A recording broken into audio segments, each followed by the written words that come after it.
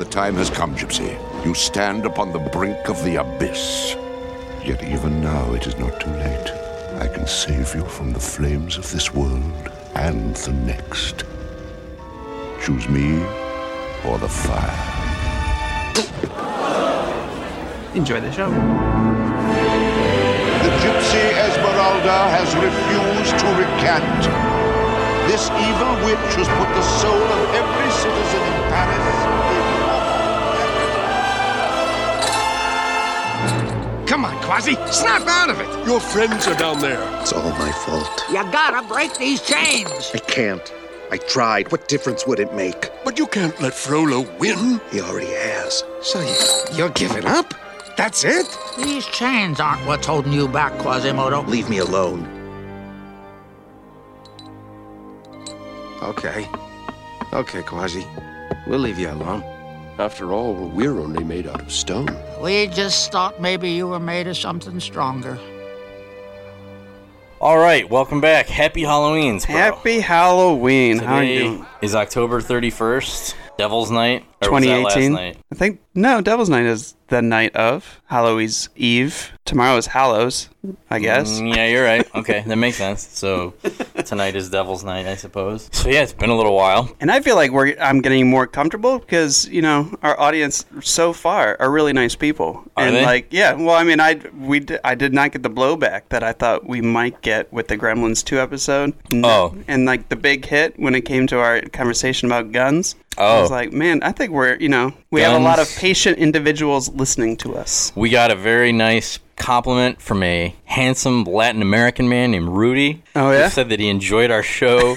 He did absconce me. Is that proper English for saying that I was saying transforming? Admonish. Abscond means to go away from. Really? Yes. Oh my gosh, you are so smart. Like before So much smarter than I you am. abscond from my house today, I was going to ask for your help moving a piece of furniture. I shall do that before I abscond. Absconce? I don't know if that's a word. I know sconce is a word. Sconce is like a decorative thing you put on the wall. And I know that because a girl I dated in New York had a literal shit fit that I didn't get her one when she asked me to. What? So I'll never forget that. I shouldn't say literal shit fit. She didn't shit her pants or anything, but it was, as far as red flags go, it was pretty bright. I think that's the first time that I thought about shit fit literally. Yeah, well, as I said it, I thought this is not the right way. This is not the right phrasing, but... Ew. Yeah, I got the point If anybody across. had a shit fit, it would be like... Oh, no, I've seen it happen. You can Google it. There's YouTube videos. Yeah. So, anyway, before we get into the movie here... And I think the last thing that we said was we're not keeping it secret. No. We'll shroud it in a little mystery. This movie came out in 1996 or 94? 96. 96. Okay, 96. I believe it was the 34th Disney animated feature. Yes. To say it flew kind of under the radar, even though it made a lot of money, is a bit of an understatement because I had honestly forgotten it existed until you suggested it. Right. I had never seen it, watched it half last night at like 1 a.m. while I was waiting to see if a possum was stuck between the planter boxes. He crawled in there, and I felt really bad because I took the dog out to go to the bathroom, and we scared him. He hangs around there all the time, and he quick clambered in between the planter boxes on the deck, but he's putting on his winter weight, so he sort of had to struggle, and his little feet were kicking, and eventually he, wedged himself in there, but I thought, man, is he stuck? So I watched him for about 3 hours, checking on him. He didn't really move. I poked him with a broom, and the whole time I'm like, he's a possum, so he's good at this, playing dead, and I don't know what's going to happen. Long story short, he got out, and I was up till about 3 o'clock in the morning, but I did watch half of this movie, and then I finished it up this morning, and all of the questions I had last night when I went to bed remain unanswered. Really? Kind of, yeah. All right. I don't know if questions is the best way, but just more like, and it's not even nitpicks, it's more like things that make you go, about this movie. Okay. So what movie are we talking about? We're talking about The Hunchback of Notre Dame. Disney's Hunchback. which, like I said, for me, flew completely under the radar. It was what was it between Lion King and Aladdin? 96? No, Aladdin was 92. So Lion King and Toy Story. Yeah, the birth of Pixar. Okay, so this was the last. So that's even more interesting. So this is like the last old school Disney animated feature. It's probably Tarzan. Oh, that's right. And then there was a Frog Princess. Princess and the Like Frog. Princess and the Right. Frog. But this one, like, I mean, I guess what I'm saying is, like, Pixar came and the game changed. So this, to me, when I was watching it, it struck me very, very much like Beauty and the Beast. Mm-hmm. I mean, the obvious similarities, France and castles and stuff like that. Belle also makes an appearance. Yep, I did read that, and then I noticed it. Right, and it was also actually pretty noticeable. The carpet when you from knew where to Aladdin. look. I didn't see that one. The carpet from Aladdin is Or in the Pumbaa same scene. Pumbaa's being, I guess, eaten. Oh, I didn't know that. Notice that. He was supposed to be like, he's on a spit, and he's like being That's carried terrible. through the. I mean, he's apparently still alive in the scene, but he's about to meet his end. That's terrible. So Disney's Hunchback. Do you say it Notre Dame or Notre Dame? I say Notre Dame. All right, I'm going to say it Notre Dame just so we appeal to both Right. parts of the audience. Notre Dame's super Cleveland. Yeah, that's true. Yeah. We're going to go ahead and play the trailer for the movie. Mm-hmm. And while we do, I'm going to... Are you going to join on this one, or is that just a one-time deal? I wasn't planning on it, but I can. Sure, man. I'll get you a pencil. So, I mean, I have a full notebook and. Oh, but yeah, you're right. if I will. So we're going to go ahead and play the trailer, and I'm going to, we're both going to write a haiku describing the movie. And a haiku, of course, dates back to prehistoric caveman times when Japanese cavemen would draw on the walls and try to amuse each other with dirty pictures. And when that didn't work, they would write poems. That's actually the true history of haikus. So here we're going to go ahead and play the trailer for Disney's Hunchback of Notre Dame, and then we will be right back. Coming this summer from Walt Disney Pictures. Up there, high in the dark bell tower, lives the mysterious bell ringer. Good morning. If I picked a day to fly, this would be it. Oh, man! I thought he'd never leave. I'll be spitting feathers for a week. Well, that's what you get for sleeping with your mouth open. He lived a solitary life behind stone walls. Remember, Quasimodo, Yes, master. this is your sanctuary. Here it is, the moment you've been waiting for. Outside was a world he had only dreamed of. Look at that disgusting display. Yes, sir. Until he met Esmeralda, Well, you're not hurt, are you? No. By the way, great mask. the woman who would open his eyes to adventures he never imagined. Look, he's got a friend with him. Leave this place. You don't know what it's like out there. Nobody wants to stay cooped up here forever. Come with me. You're right. I'll go. Way to go, lover boy! A guy so swell. A guy like you. This summer, share the feeling. Wine, women, and song. Join the fun. Pour the wine and cut the cheese. Sit. Whoa! Back here, gypsy! And live the adventure. What a woman. Arrest her. No! How dare you defy me? Hang on! I think the cavalry's here. Walt Disney Pictures presents an all-new animated motion picture event.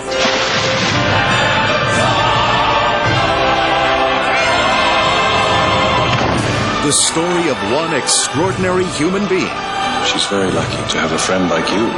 discovering the magic within himself.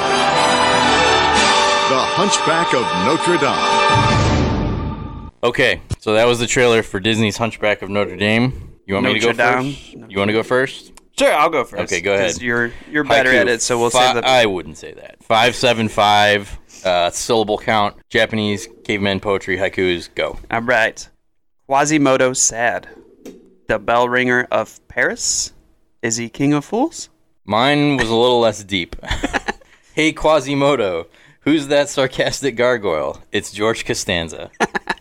Which was the first thing I noticed and had to Wikipedia about the movie was that the voice of the gargoyle was, it struck me as one of those, like, that's a familiar voice. Who is that? And if I would have thought about it a little longer, I'm sure I would have landed on George Costanza. But right away, I felt the need to look it up. And sure enough, George Costanza provides there were 3 gargoyles, and he was the witty, kind of dullard one. Then there was a weird old lady gargoyle who had weird, saggy stone boobs that Laverne. But so did the other gargoyles. So it was like I don't know exactly what they were trying to do there, because it was a very noticeable feature in the gargoyles. But when she spoke, because she had an old lady voice and was drawn like an old lady from the neck up, it struck me as very much like, two tube socks with tennis balls in them type boobs. Not to bring it down. Yeah. But obviously this is gonna be a sad one. But she died during filming. And oh, they really? had to find somebody with a similar voice that could. Who was she? Like I saw her name and stuff. I have no idea who that lady is.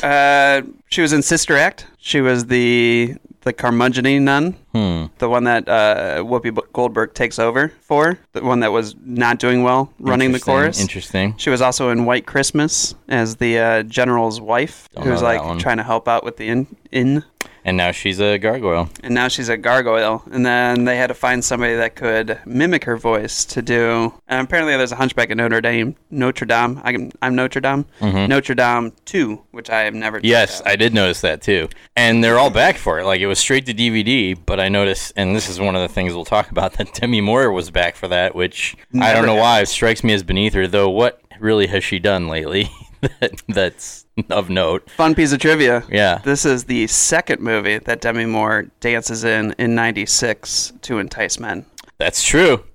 Though Burt Reynolds is not the target of her seduction. No, R.I.P. Right, yeah, rest in peace, Burt Reynolds. So this show is designed to highlight movies that we feel kind of get a bad, I forget, is it rep or rep? We talked about this like every show, and I can never remember. Reputation. Bad rep. So in this case, like, the movie made money. I saw that it was kind of received favorable ratings by critics. But like I said, and I don't know, I was how old in 96? 15, so I probably wasn't too concerned with Disney at the time. But like, this movie I just completely forgot about until you mentioned it. And upon watching it, like, I wouldn't even say this movie was not bad. I would say this movie was pretty good. The reason why I floated it is because I always say this is my favorite Disney movie of all time.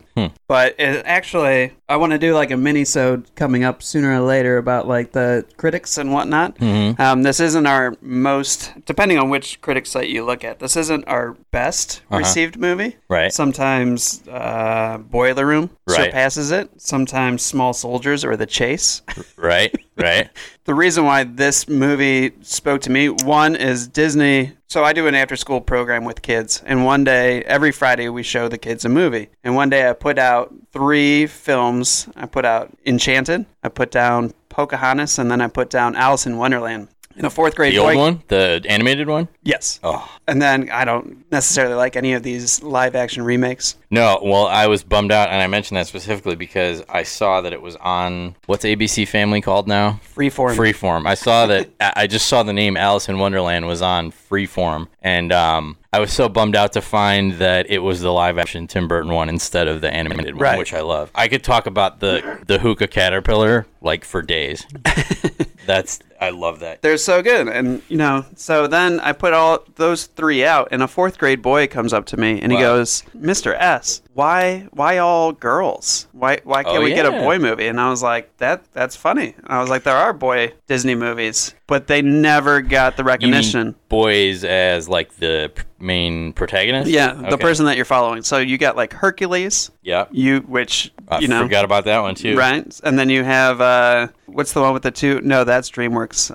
Lion King, technically. Yeah, but they're lions. I mean, Aladdin, too. I'm just tearing apart your theory. You are. Never mind. Sorry, I'll stop. I guess I could do Boy Friday the next time. But so Hunchback, the reason why it spoke to me so much is because back in high school when this came out, I did not like to go. I was very self-conscious. Mm-hmm. I did not like to go out. Like, I felt like if I wasn't the first person at the party and the last one to leave, somebody was talking about me at that party disparagingly. Okay. That was like a form of my social anxiety, really, that I had. Okay. So to have a Disney movie where the main character Frollo was kind of like his mental thoughts just bashing him down. Well, Frollo, so like explain, because I'm guessing that not a lot of people who listen to this show will have, some people probably are not familiar with not just the movie but the story as well. So all right. Frollo is, so to start from the beginning, if I'm quarterbacking this correctly, Frollo, like he's like a judge. He's a judge in Paris. Right. He's the evil bad guy, and he's terrifying. To me, I thought he was one of like the scariest, because he kind of, I feel like he approached the last human bad guy, I guess, before this one would have been Jafar. Mm-hmm. Okay, and Jafar was cartoonish in his appearance and in his best friend was mannerisms, and he had the parrot and all that. Before that, it was Gaston, who was a little more realistic, but still sort of like characterized in his like oafishness and dumb and all that. Right. But Frollo was a corrupt judge who was just wicked and terrifying, like to the core. Good morning, Quasimodo. Good morning, Master. Dear boy, whomever are you talking to?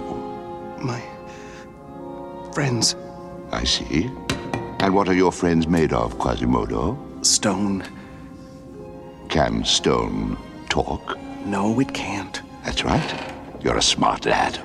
Now, lunch.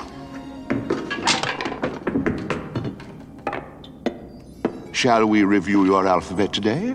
Oh, yes, Master. I would like that very much. Very well. A. Abomination. B. Blasphemy. C. Contrition. D. Damnation. E. Eternal damnation. Good. F. Festival. Excuse me. Forgiveness. You said festival. No! You are thinking about going to the festival. It's just that you go every year. I am a public official. I must go. But I don't enjoy a moment. Thieves and cut-purses, the dregs of humankind, all mixed together in a shallow, drunken stupor. I didn't mean to upset you, Master. Quasimodo, can't you understand? When your heartless mother abandoned you as a child, anyone else would have drowned you. And this is my thanks for taking you in and raising you as my son?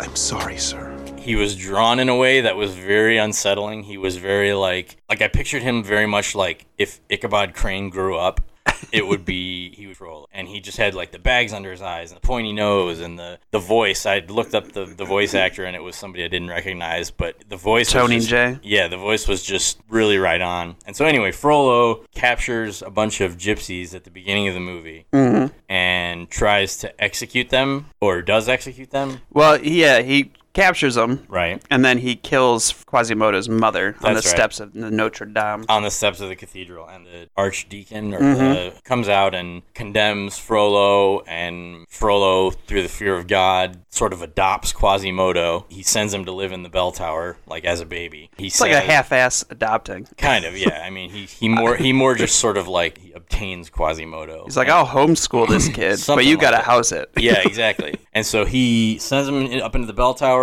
with the archdeacon, like still presiding over the cathedral. And then we fast forward, and Quasimodo's like 20 years old, and he rings the bells. He looks down on the people, and to be honest, I had not considered the fact that Frollo and all the terrible things he says and does to Quasimodo is representative of Quasimodo's own psyche. And that makes sense because Quasimodo's very apologetic for Frollo and very innocent in terms of like trying to love him because all he's ever right. And it's a very abusive relationship, and it kind of goes to show you how people can be formed by the people that raise them. Absolutely. Like he's a very nice guy, albeit, he's not the prettiest to look at. Quasimodo is. Neither is Frollo, like you said. And then he just looks down on the city and he sees everybody, and he sees everybody for what they are, except for Esmeralda when he discovers her. But he's like, I want to be out there. I want to be where everybody is fighting and not getting along, because you know what it reminded that's me freedom. of? You remember how we used to watch the South Park movie in college, like every day? Yeah. It reminded me of the Satan song, where it's like, up there where the flowers bloom.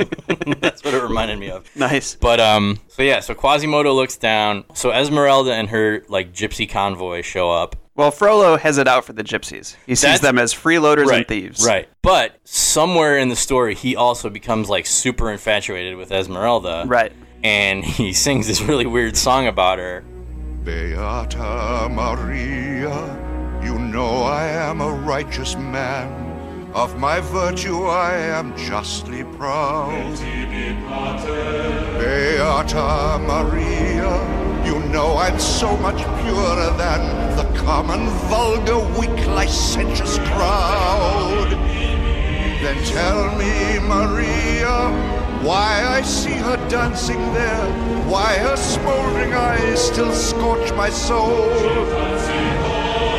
I feel her, I see her, the sun caught in her raven hair is blazing in me out of all control. Like fire, hellfire, this fire in my skin, this burning desire is turning me to sin. Hellfire? It's a very, very weird scene where he like sings in front of a fireplace and dancing shadows, and he's like, because he's old, he's like, picture him, he's like 60 or 70, and she's probably like 20 or something like that. So there's again a lot of things to unpack. There's a part of like in the old book where the gypsies could dance and they could entrance you with spells and whatnot. Okay. All right. And so when they're at the Festival of Fools, Esmeralda gets on stage and she does the dance where that's when she shows Quasimodo kindness, and so then all of a sudden she's an angel to him. Right, because he goes down to the festival like on his own, right? The gargoyles tell him to go. Yeah, because he tells Frollo he wants to go to festival, and Frollo's like, you can't go down there, you're ugly, you need to stay in here because this is where you're safe. Mm-hmm. And so Quasimodo gets told by the gargoyles who can move, and and I guess Frollo just assumes that Quasimodo's up there rearranging gargoyles. True, yeah, okay. And so he goes down to the festival, and he gets, of course, he chooses the wrong rope to swing from, and he gets thrown in front of the crowd and Esmeralda and everything like that, and she shows him kindness, but she thinks it's a mask. Right. That part made me sad when she pulls on his face. That's no mask. It's his face. He's hideous. It's the bell ringer from Notre Dame.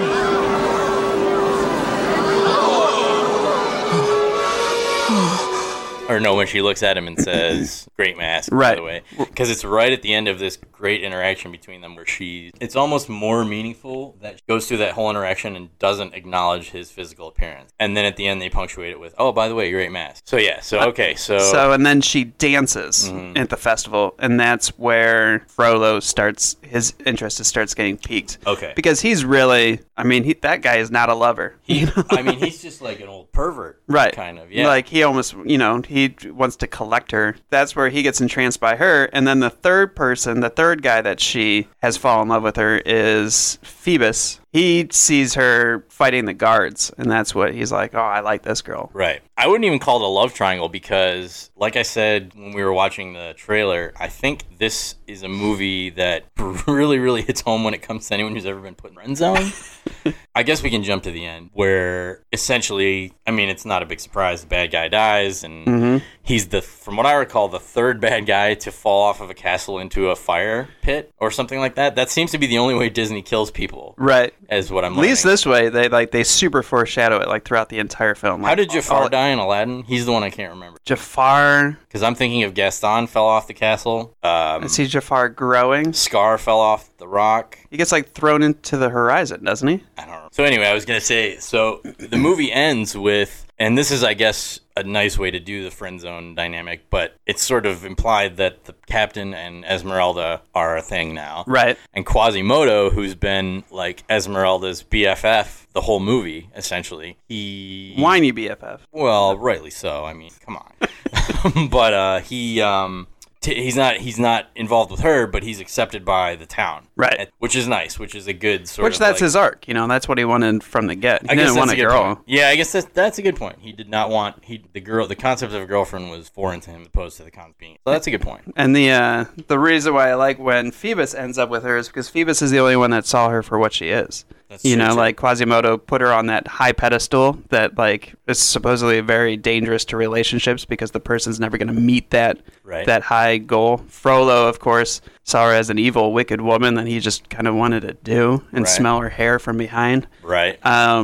So he was like the creepy version, and Phoebus is the one that was like, oh no, she is strong, she is powerful, she is witty, she is good-hearted. Like that's the woman for me. So the fact that she ends up with him, like home run, Esmeralda, good job. Okay, that's fair. That's a good analysis. I'm glad we're unpacking this. I'm hoping I just felt like and I saw it coming, and I was wondering kind of how they. Actually, I shouldn't say that. I was intrigued as to how they were going to unwind this. I've never read the book. I'm kind of curious. Right. But me too. I was intrigued as to how if they were going to just take it full circle and he was going to end up with her, or I guess my gut was leaning toward she's going to end up with Captain, and Quasimodo's going to be like their little mascot friend, kind of, who's got what he wants. So I don't know. This was the first Disney movie, I believe, you not only have so many religious undertones, but to do them, not even undertones, overtones, I guess, because it was pretty explicit. Right. Really, really like paint the Catholic Church as like a source of fear and a source of both fear and redemption, but also like that was a bit. The Catholic Church was almost a character in the movie. Right. Well, and that's why, not to jump forward to like reviews and whatnot, but this is why they say a lot of that this movie went under the radar is because the church tried to kill it. The church said boycott it. And interesting. So it wasn't received positively by the religious figures because they didn't think that the religion, although like God Help the Outcasts is I think one of my favorite religious songs. I don't know if you can hear me or if you're even there. I don't know if you would listen to a gypsy's prayer. Yes, I know I'm just an outcast. I shouldn't speak to you. Still I see your face and wonder, were you once an outcast too?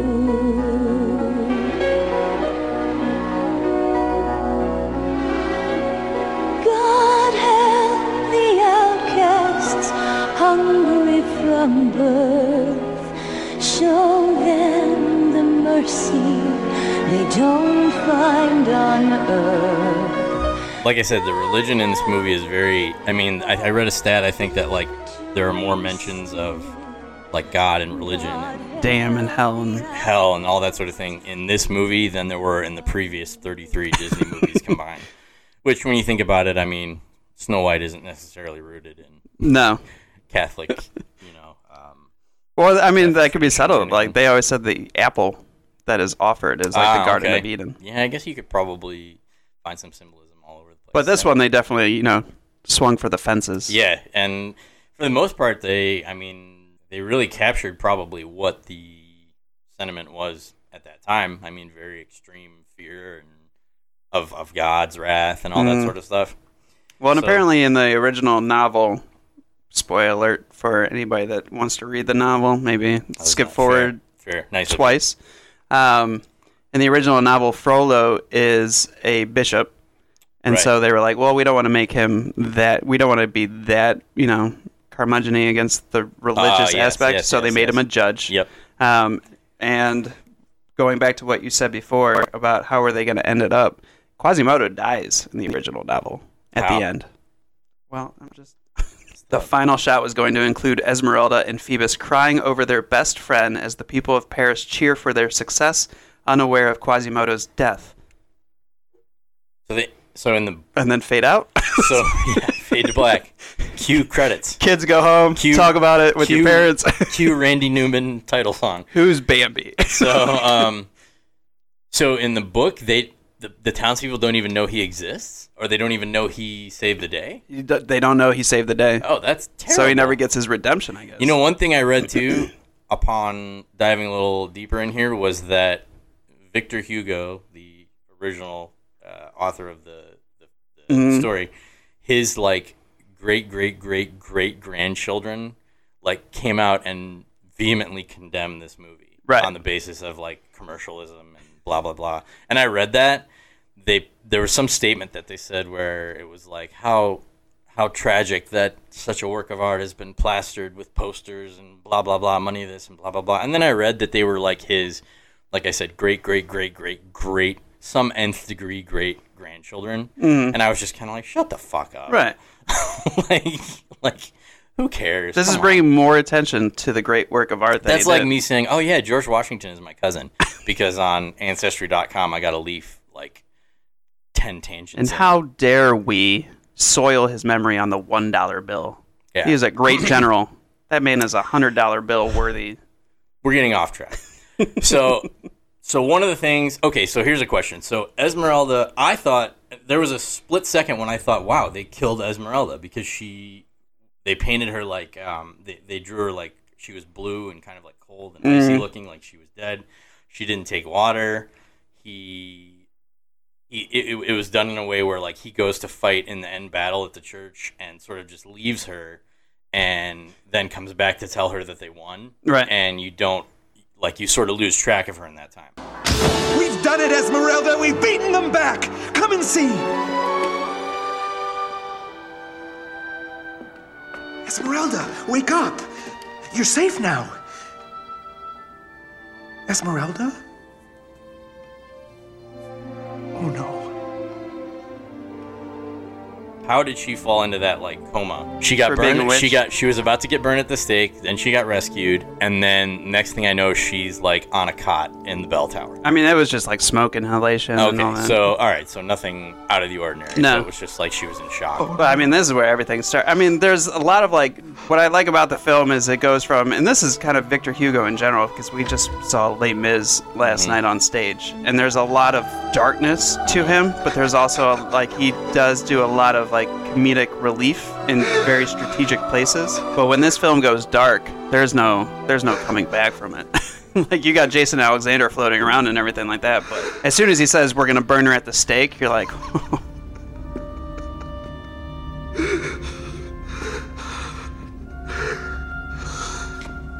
You killed her. It was my duty. Horrible as it was, I hope you can forgive me. There, Quasimodo. I know it hurts, but now the time has come to end your suffering forever.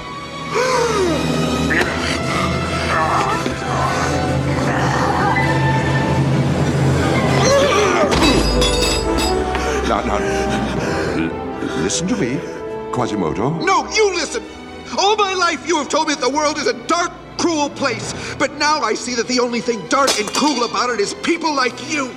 So, like, Topsy Turvy is a very funny run-amok song that they do at the Festival of Fools. And the festival that's actually where they start pulling off people's faces because they're making silly faces and masks, and that's when Esmeralda tries to pull off Quasimodo's face, and everybody's like, it's not a mask, it's his face, and everybody's surprised by that. And then Clopin, who's my favorite narrator, who I actually will say is a better narrator and opener of a Disney film than Robin Williams in Aladdin. So, and then he's like, guys, we wanted the ugliest person in Paris. This is it. You know, I'm like, meet your king of fools.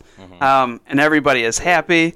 And then one guard throws a tomato. Oh, yeah, and that's right. And the crowd loses their shit. Yeah, that's right. And like hog tie him down and everything like that. And like, well, this is what we're doing now. That scene bummed me out.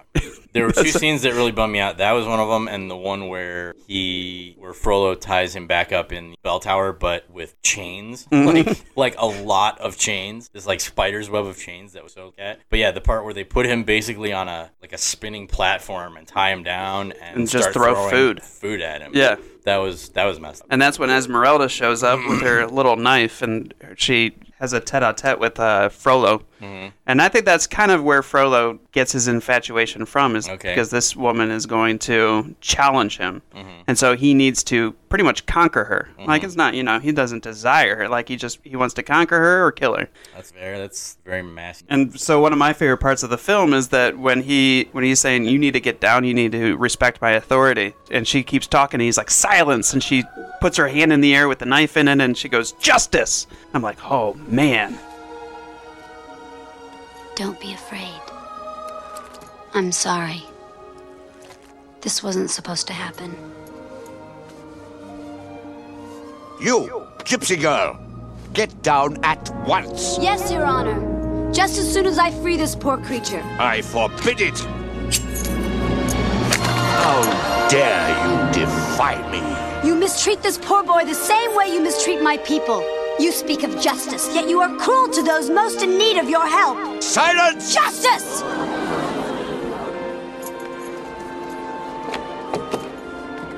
Mark my words, gypsy. You will pay for this insolence. Then it appears we've crowned the wrong fool. The only fool I see is you. This is one of the first things that I texted you about when it said, isn't Demi Moore the gypsy lady? Do you think that would fly today, or do you think there would be a ton of backlash casting? Is Demi Moore? Yeah. Not Demi Moore, but like a white actress. I mean, gypsies are kind of like, they're Hungarian, aren't they? See, Or I Romanian? didn't look into that too much. I would imagine that they came, I mean, gypsy is like a traveler, right? So couldn't they come from any? Yeah. Hungarian? I mean, the European European. Yeah, I mean, I suppose maybe, I mean, the way she was drawn with like darker kind of olive skin. Right. Yeah, she was very more Mediterranean. Yeah, so the first thing, I don't know why that was the first thing I thought, but like I could just see a huge like pointless uproar over, oh, they were whitewashing the Hunchback. True, but everybody's supposed to be Parisian. But again, she's a gypsy, so we don't kind of Right. know where she comes from. Yeah, no. Unless they said it and I missed it. I do believe that gypsies are Eastern European descent. I would, based on what I know from Borat, I believe that to be true. So That's where all of our knowledge comes from. yeah, so what else was in this movie? Like you mentioned, and I thought that this was rather poignant. You mentioned that this movie appealed to you because growing up sort of insecure in middle school and high school, and I can relate to that. I think I was more oblivious to sort of like how goofy I looked, as opposed to like concerned with it and bothered by it. And now I didn't say I looked goofy. I'm sorry, how goofy I perceived myself.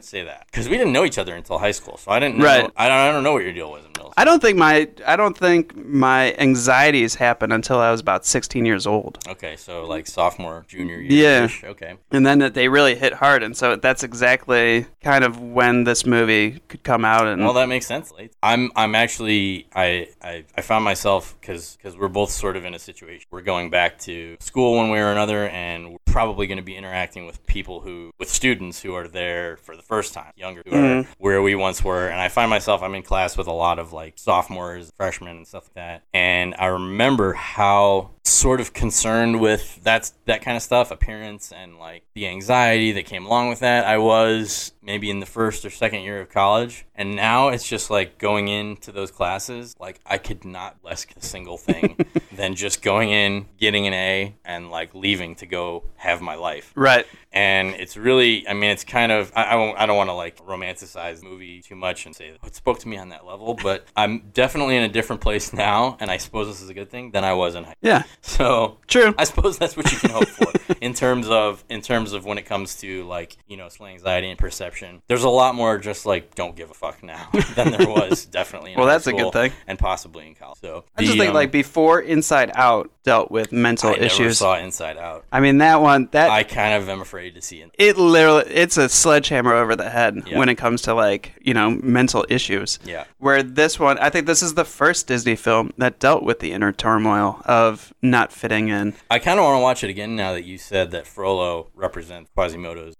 I didn't pick up on that. And I don't know if that's, you know... no, I mean, even if it's not like what they intended, you could case for it, right? Sure. Because, like we said at the beginning, Quasimodo, like the thing with like depression and anxiety is that a person who has it is, and I can say that they do, a person who has it is very sort of apologetic to those demons or about those demons, and that's exactly how Quasimodo was with Frollo. Like he didn't go so far as to say like, oh, Frollo's not a bad guy, but he would kind of stick up for him. He would assume that Frollo had his best interest in mind, right? And tried to make like he saw him as a father, and even if your father or your caretaker or even your friend is like a piece of shit, it's still your friend, right? It's still your person in your life that you care about, and he just didn't know any better. And I think like the song that stands out for me in this film is when they sing over each other, and you know Frollo's like, remember what I told you, Quasimodo, you are deformed, and he goes, I am deformed, and you are ugly, and I am ugly, and these are things which the world show little pity of. Remember what I've taught you, Quasimodo. You are deformed. I am deformed. And you are ugly. And I am ugly. And these are crimes for which the world shows little pity.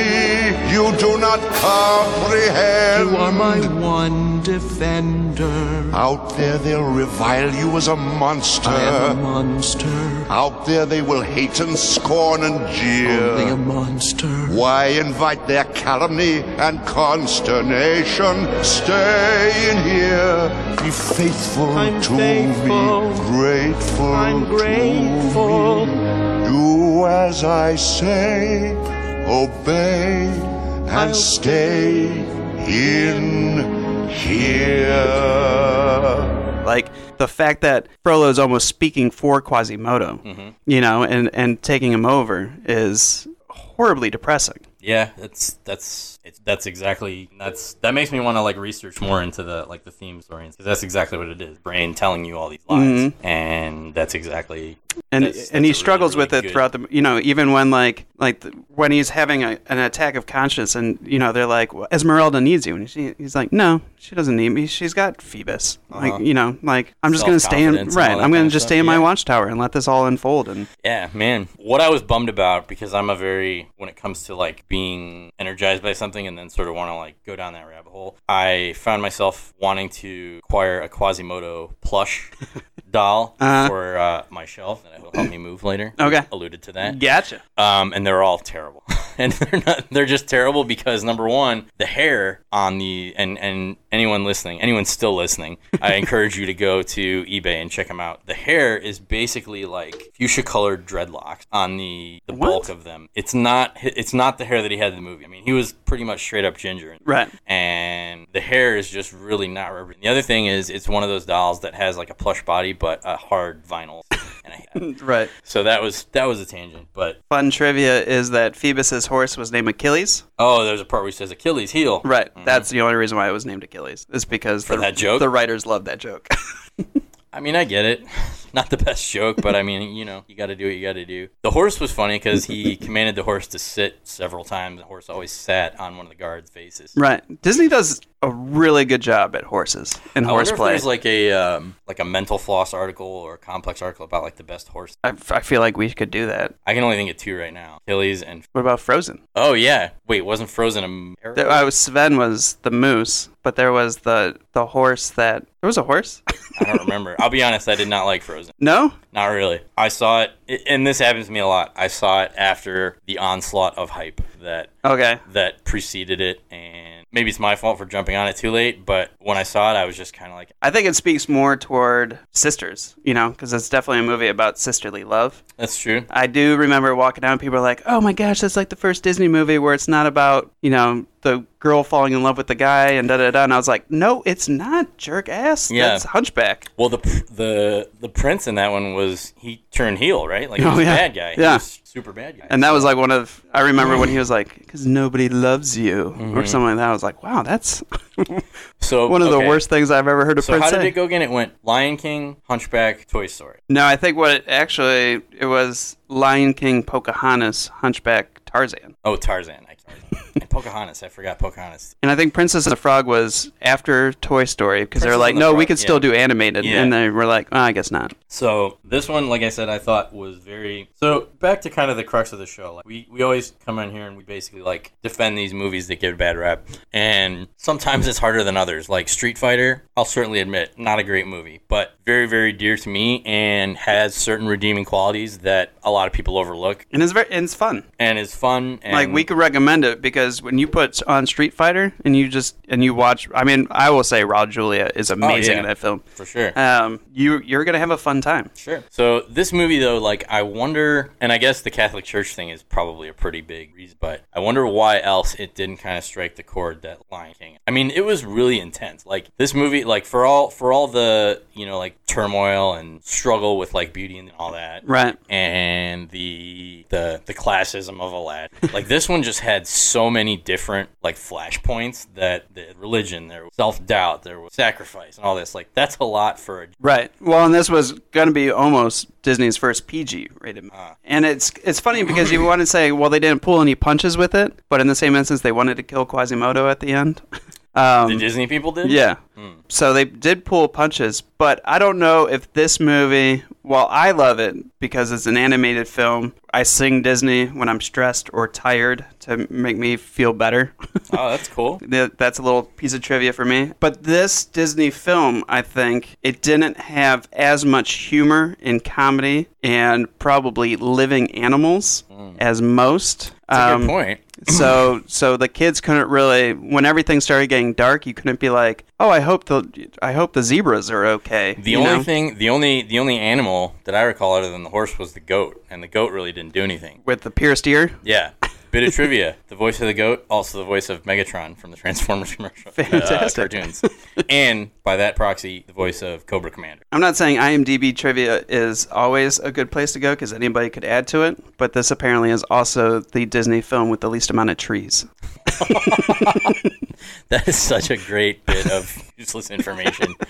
Wow, that's like straight up Jeopardy right there. But I do think when it got dark, it didn't really recover for the kids. I think the parents didn't like the political overtones. The fact that, Frollo is sexually desiring Esmeralda. I mean, there's like not even subtle about it. No, like he literally he ties her hands behind her back and then sniffs her hair. They basically cut the scene of what's the song? Hellfire. They cut right before he goes back into his office and beats off. Like that was pretty intense. Yeah, and I guess they had to keep going back and drawing her in the fire because it kept looking that she was super nude. And so you have to put clothes on Esmeralda and his. Now she's not like when you see there's a certain roster of Disney princesses that you see on merchandise and stuff like that. Like when it's at Target, it's a T-shirt and I'm a princess. It's not all the Disney princesses. She's not on most. She's not a princess. She's just a gypsy. Oh, I guess that's true. She marries a soldier, so she's not becoming a princess. Although was she a princess? Yeah, well, she was an Indian chief daughter. Okay, so I guess you could kind of consider it. Okay, yeah, I guess that's a good point. If the Native Americans knew monarchies. She's a squaw, I believe I don't know if that's... Is it true, though? Squaw? Yeah. I think squaw is it's either a female Indian or a mother... Oh, I didn't know if it was a Native tribe. American or a mother Native... I will throw out there that I want January to be Native American History Month. Fair. So we've come from the Hunchback because I have no idea what squaw is. Native American History Month. I think it's a good place to start wrapping things up. I think so reviews. too. Actually, well, the thing is this got positive reviews. So why are we doing it on the show then? We're doing it on the show because nobody's seen it. Okay, so we're spreading awareness. And this is because it's my favorite Disney movie, and every time I say, "Well, my favorite Disney movie is Hunchback of Notre Dame," people are like, "Oh, I missed that one." And I was one of those people until now. And so it's kind of like, then let's tell the world, go back, see Hunchback of Notre Dame, fight your inner demons with Quasimodo, and send everything into hellfire.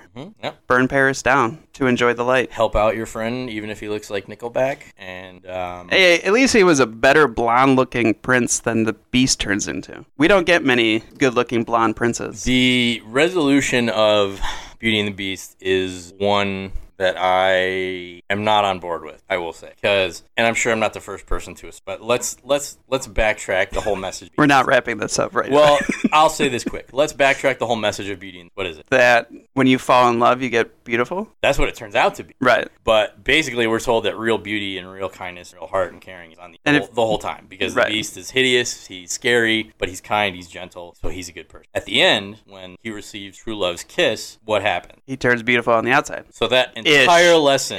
Well, he is not a good-looking prince. Empirically beautiful, I suppose. This sort of Fabio-esque beauty. So that entire lesson is negated. Right. The second he turns handsome. That's true. Now, on the other hand... She would have loved him as a beast, though. I think so, too. But that... And, again, I don't know the origin story or anything like that, but, for me, that basically is, however many minutes of real beauty's on the inside, real beauty's inside, and then, psych, now he's handsome. And now he's beautiful all over. Assumedly, he's still a good person. He's learned his lesson because he starts out the movie handsome. But he's a dick. And then he turns into the Beast, and he sort of works on his character and become more compassionate and all that. But then he's rewarded with the physical form he had at the beginning. So for me, that kind of... I love Beauty and the Beast. I think that's probably one of my... Mostly because I love Gaston. But that whole thing unravels for me. Not just because he's like Fabio, but also it just completely negates. Shrek, on the other hand, what happens in Shrek? She stays an ogre. No, she turns into it. Right. She starts as beautiful yeah, Princess and she goes back. Cameron Diaz, and then she's originally an ogre. And then when Shrek sort of doesn't take too much stock in her physical fallen genuinely, they release the change his appearance or whatever back. Shrek kind of got it right. Right. That's DreamWorks. That's not Disney. I know. I'm just saying. In my opinion, I think Shrek kind of got the result right. I think what I don't like about Beauty and the Beast is there's nobody in that castle that wasn't forced to be there. Also, when everyone turns back human, what do the Beast and Belle do about furniture? Because there's no more furniture in the castle. Because the wardrobe turns back into the fat opera singer. There has to be a lot of awkwardness turns too. back into the candlestick turns back into whatever the sex crazed pervert Lumiere that he was. So there's no more furniture. There's no more armoire. No more armoire. No more. There was the teacups and the tea kettle, so on. It's a small sticking point, but it's one of those questions that you just got to ask. Like, go buy new furniture. Right. And what made people what they were? Oh, like why did they turn into a clock? A candlestick. And a candlestick? Yeah. I think that had a lot to do with at the end you sort of see their outward appearance resembles what they do. I think I don't remember, but like I understand the maid turning into a feather duster. That made sense. Hot feather duster, you mean? Like the super hot feather duster from Beauty and the Beast? Sure. Yeah. Like the Bugs Bunny and Girls' Clothes hot feather duster. I always felt bad for the clock because he had little stubby legs and he had a waddle everywhere. He would have been a good George. He was very, True. very Costanza. Well, pretty sure we talked it. We talked it out. I think so. I think this was probably this one we really kind of got deep in. I feel like I had a philosophical conversation with you. Like this shit could have been done at a coffee house, college. Well, I have coffee. Or at like a poetry read. I think this is probably funny enough because it's our first Disney, maybe our only Disney. It is. I kind of want to get into A Bug's Life at some point. Ah, yes. But this was probably our least humorous film. Yeah, well, I guess that's pretty indicative of the podcast. Yeah, there wasn't a ton of humor other than some one-liners here. Got the cheese joke there. Right, not too much gaiety. Yeah. I mean, it's a lot of his expense, like the song that says, you're shaped like a croissant.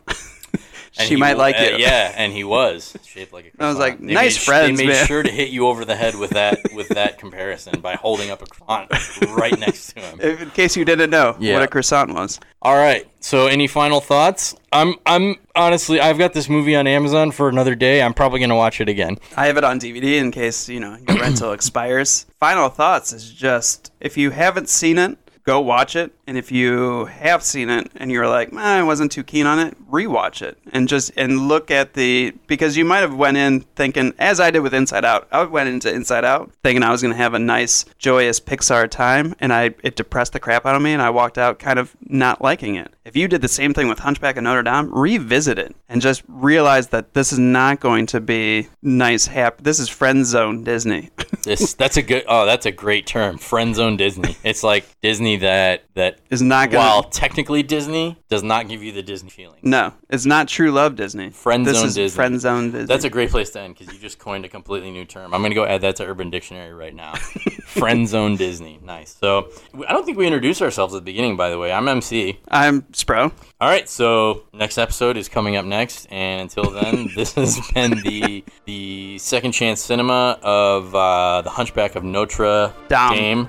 And even though we don't really need to say this because we both agree that it wasn't a bad movie, we're going to end the show. Yeah. The Hunchback of Notre Dame wasn't that bad. All right, we will see you guys next time.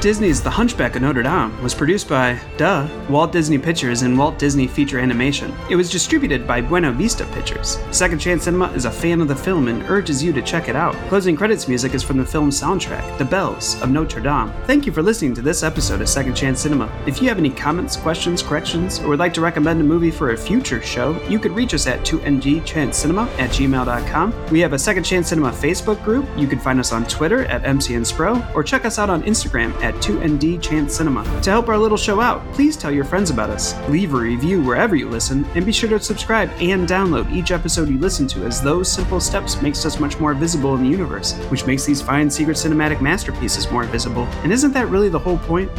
Now go on, and have a beautiful day, you wonderful person, you.